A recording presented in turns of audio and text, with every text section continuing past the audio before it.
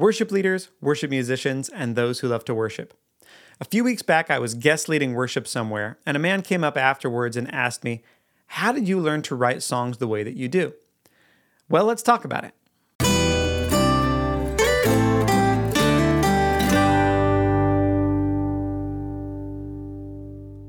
Welcome to Blueprint Sounds. My name is Nathan Smith. Thanks for joining me. Today we're going to be talking about the songwriting process, which is sort of a life process. But before we get there, I want to give you something. If you go to my website, blueprintsounds.com, you can get access to my free training bundle called Worship Booster Pack. There are PDF manuals and workshops on everything from songwriting, how to arrange your band, and even cheat codes for live sound. Again, that's all at my website, blueprintsounds.com, or click on the link nearby, blueprintsounds.com/Worship Booster Pack, all one word. All right, let's talk about the songwriting process. A few weeks ago, I visited another town and led worship. And after the service, a gentleman came up to me and said, "Hey, I would love to hear about your process because I know that you didn't start writing songs like you're writing and singing for us all in one go. Like what happened there that got you to the point that you are now?" So, Paul, this video is for you. As I look back now, I guess all of my life had been leading up to writing songs, even though I didn't know it. When I was a kid, I used to write songs to annoy my two older brothers. But when I was 9 or 10, I remember lying on the living room floor, listening on my Walkman to a cassette tape about a guy talking about songwriting. He was a Christian artist, and on one side of the cassette tape were the songs that were on his album. But on the other side, there was a little interview where he talked about the songwriting process. And this was long before, I didn't play an instrument at this time. I sang, but again, just to annoy my brothers. But I remember rewinding that tape and listening over and over to him talk about how he would sit at the piano and think up ideas, and he would talk about songwriting. And this is before I'm a songwriter, but something inside me knew that this was important. So I was just soaking that story up even before I could play an instrument. I believe that that was part of my design. Even from a young age, before I knew what I was listening to, my spirit understood that I was a songwriter, and that was going to be important to me later on in life. The second thing I had was a sandbox. My dad knew that I was musical, and so when I was 11, he gave me his old beat-up electric guitar and got me lessons, and I started learning how to read music and how to play chords and all the rest of it, and I did that for years. I remember sitting with my teacher, Tom, and I would play, a simple folk tune like Amazing Grace or whatever, and he would play the accompanying chords. And I remember being amazed at how just two instruments could make all of that sound. Well, later, he showed me how chords worked, and then he showed me composition. He explained that, melodies come from chords and that there's more than one right answer for what chord might go over a melody. And so he would have me make a melody on my sheet paper. He'd have me put the chords over the top of it, and then he had me write the lyrics underneath it. And that is when the lights came on, that all of my favorite things could actually come together in this thing called songwriting. Because I also loved to read. All of my brothers, my cousin, the whole family put a high importance on reading. I remember I went through in middle school this voracious reading period where I would read novels in a weekend. There was one time I read a 500-page novel in less than 2 days. I read all night. I read all the next day. I read all night. I just couldn't get enough of it. And it was that intake of literature and exposing myself to poetry and all this different stuff that I knew that I needed, but I didn't know why. I just was curious about it. And that was my sandbox. As I got into high school, I had a band and we played songs together and I wrote my own. Looking back on it now, they weren't very good. I don't know how anybody who wasn't in my head would have known what that song was about. But again, I was just playing around and having fun, enjoying music. I enjoyed playing, I enjoyed singing, I enjoyed songwriting. The next step in my process was college, and that was my bulldozer phase. And my bulldozer was my older brother. So I was at Bible college the same year. I was a freshman. My brother Brandon was a senior. And there was one particular class that he helped me out with, and that was my freshman writing class. We had a professor, Miss Lee, who was an amazing woman, so professional, so classy, so intimidating, especially if you didn't know what you were doing writing, because she was so good. She always addressed everyone by their last name. She just had this air of, you are going to be proper and you are going to do a good job in my class because I expect it of you. And she knew the students that could write. And so she expected more out of those students.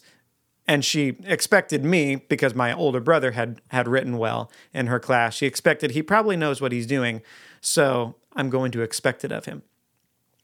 Well, anyway, what would happen was I would bring my draft to my brother Brandon, and because I was procrastinating, I would do this the night before, and he would eviscerate my work. And he did it pretty simply. He would just read it to me. He would look at me with that look that only your older brother can give you, and he would say, "Is that really what you want to say?" And it would just melt me. I would throw my papers. I was so mad at him in that moment because he knew that I was bluffing or that I wasn't doing my best or that I hadn't even actually formed my thoughts well enough to be able to say what I really wanted to say. So he would go through it and line by line. Yep, nope, that's not really it. Nope, that's not it. I remember on one night, I wound up midnight the day before, the morning of the paper being due, and I'm just looking at this cursor on my MacBook on an empty page. I had thrown the entire thing out. For most of that year, I had to write 2 papers for every 1 paper that I had turned in.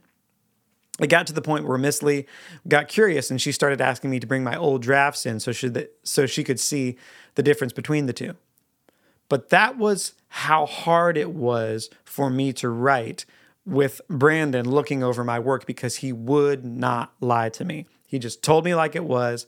He was my first editor and he showed me what writing really could be and just how awful it could be. But I needed that. I needed to know that I could do good work if I stuck it out, if I went through the pain of throwing away all of your work and starting over. Again, like I said, most of that year, I wrote 2 papers to every 1 paper. And after a while, it wasn't about the grades. It was about, can you make this better? And that's where I really, really learned what editing can do. And so I became my own editor. I became my own worst enemy when it came to the songwriting process, because I had already been writing songs by that point. But then I started really going at it with a scalpel and saying, like my brother told me, is this really what you want to say? And if it didn't make sense, if it didn't hold water, if the logic was wrong, if I just rehashed the first verse in my second verse, I knew that, no, it's not good enough. And so my songwriting took another step up when I got to college because my writing took a step up because of my brother. So I had the design, I had that curiosity at an early age about songwriting. I had the sandbox during middle school and high school of just playing around with it. Then I had the bulldozer in my brother, showing me that, hey, you can step this up. You can be a much better writer than you are if you're willing to put in the work. And then after college, I thought that I was going to be famous. I was a better guitar player than most people I knew, a big fish in a little pond.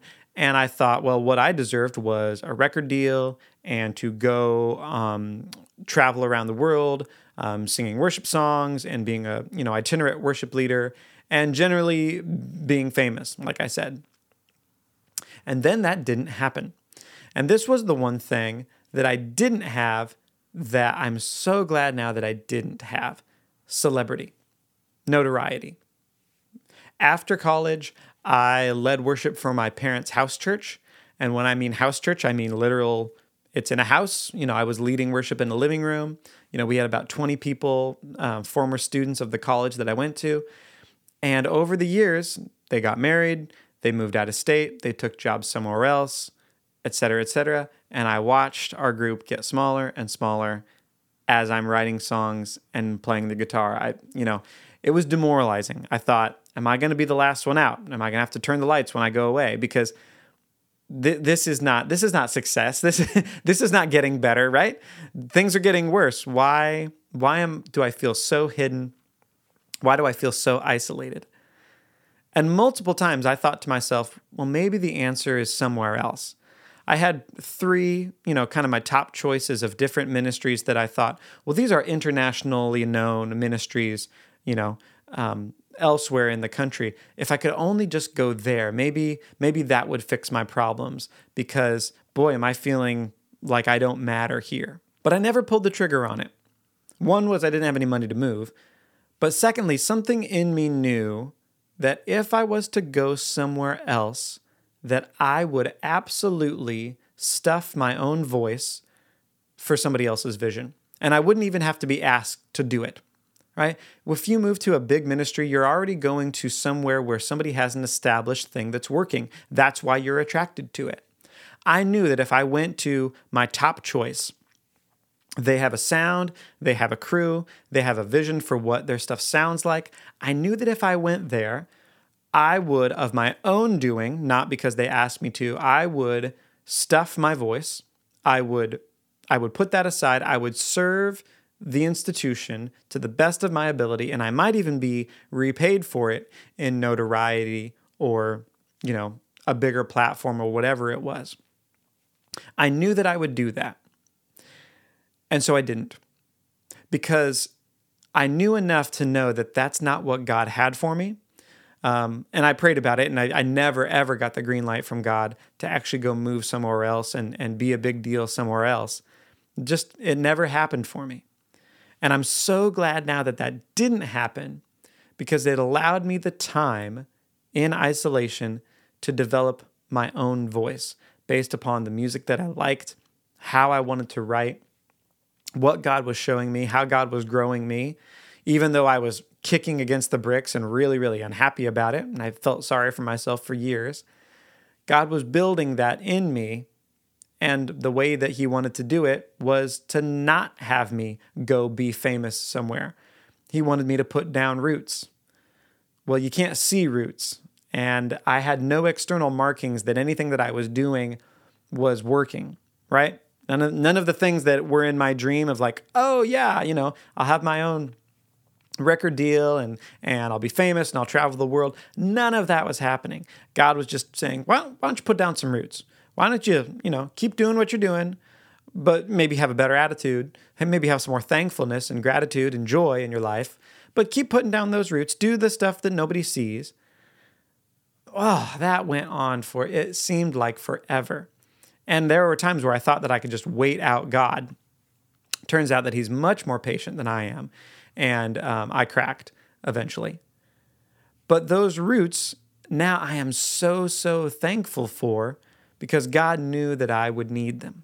But the last thing that he developed in me was legitimacy. And this was the missing piece. Because I had thought that I would be legitimate when I am famous, when I am successful, when I'm making a lot of money, when everybody knows my name, then I'll be legitimate. And God said, what if you didn't have any of that? Would you still be legitimate?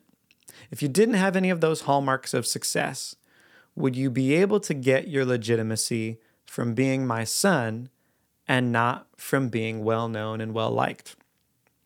And that was a hard one, and that took a long, long time to learn. But what I had to learn is that God liked me the way that he made me. All of the design and the sandbox and all of that process that I had gone through, well, that was part of God's plan. It wasn't part of his plan. That dream that I had, that college dream of being famous, that wasn't part of his plan. But he wanted me to still be legitimate in my identity in him, and not because of all of the things that I had accomplished for myself. Like I said, that took years for me to finally own that I was legitimate because of God and not because of what man could give me. Well, now the funny thing is that I do not want the dream that I had in college. I'm so glad that God did not give that to me. Instead of giving me a record deal, he said, well, why don't you go learn how to make your own album, which is exactly what I did. And I'm in the middle of making another one. That process was really slow, and it was different than I thought it was going to be. I thought, I'll go into a studio, I'll use all the best gear and whatnot, and somebody else will pay for it, and then I'll have this amazing product. He said, no, you're going to learn to do it yourself. You're going to learn how to mix and EQ and produce and record and all of that. I did not have that on my radar. I didn't even really know what that was about. And turns out that I had to learn that for myself, and that was part of the process. I used to really want to be part of a large organization, to have a big platform and have a large reach. Not anymore. Now I know that God had something different in mind for me, and that the new thing that he wanted me to do wouldn't have been doable in a larger organization. I used to want to travel around the world worship leading because that felt big and important. Not that that doesn't sound fun anymore, but God was more interested in me sounding like the land that he planted me on, sounding like I fit somewhere. That was more important than sounding like everything everywhere. And he's like, no, why don't you put down roots right where you're at and stop despising where you are? Because I think that's actually what I want out of you. So Paul, in answer to your question, what was that process like of learning how to songwrite? It involved a lot of me not getting what I wanted, because God knew what would actually fulfill me. And so he gave me that. He gave me the raw materials to develop to the point where I started wanting what he wanted for me and stopped wanting what I wanted for me. And now I wouldn't trade it for the world. I know now that I wouldn't have the writing voice that I have if I had gone to a big church, if I had been part of a big ministry. It wouldn't have happened. It would have gotten lost in the hustle and the bustle, or I would have missed when God actually wanted to change things up. Because I do believe we're in a new season, and God is unleashing new worship that absolutely needs to be released right now. And it's probably not going to come from the large organizations that we all know the name of. It doesn't mean that there's anything wrong with those churches. It just means that what God had for me wasn't going to be there. I believe that God has people like this all over the country and all over the world, and God is going to play that card eventually. So if you are one of those worship leaders who has felt alone for a long time, like you've been slogging it out and you're not enjoying any of the markers of success, you might be exactly where God wants you. Look at the resources that you have. Look what's around you right now. What can you do with your hands? And do that, rather than wishing that you were at the big name spot. Because guess what? The big name spot isn't where your destiny is. It wasn't for me. You're going to have to get your legitimacy straight from God and not from what other people say or think about you. Because if you allow that to change you, it's going to change the way you write. And that means that you're not writing what God really wants you to write. You're not really fulfilling your destiny. Fulfill your destiny. Do not chase. Don't chase notoriety. Don't chase a bigger platform. Don't chase more money. I can guarantee you that you will be happier. You will be more fulfilled if you find your fit. Hey, I hope that video helps you. I hope you're encouraged. And if you need help with your songwriting or live sound or arranging your band, go to blueprintsounds.com/worship booster pack. All right. Until next week, God bless and goodbye.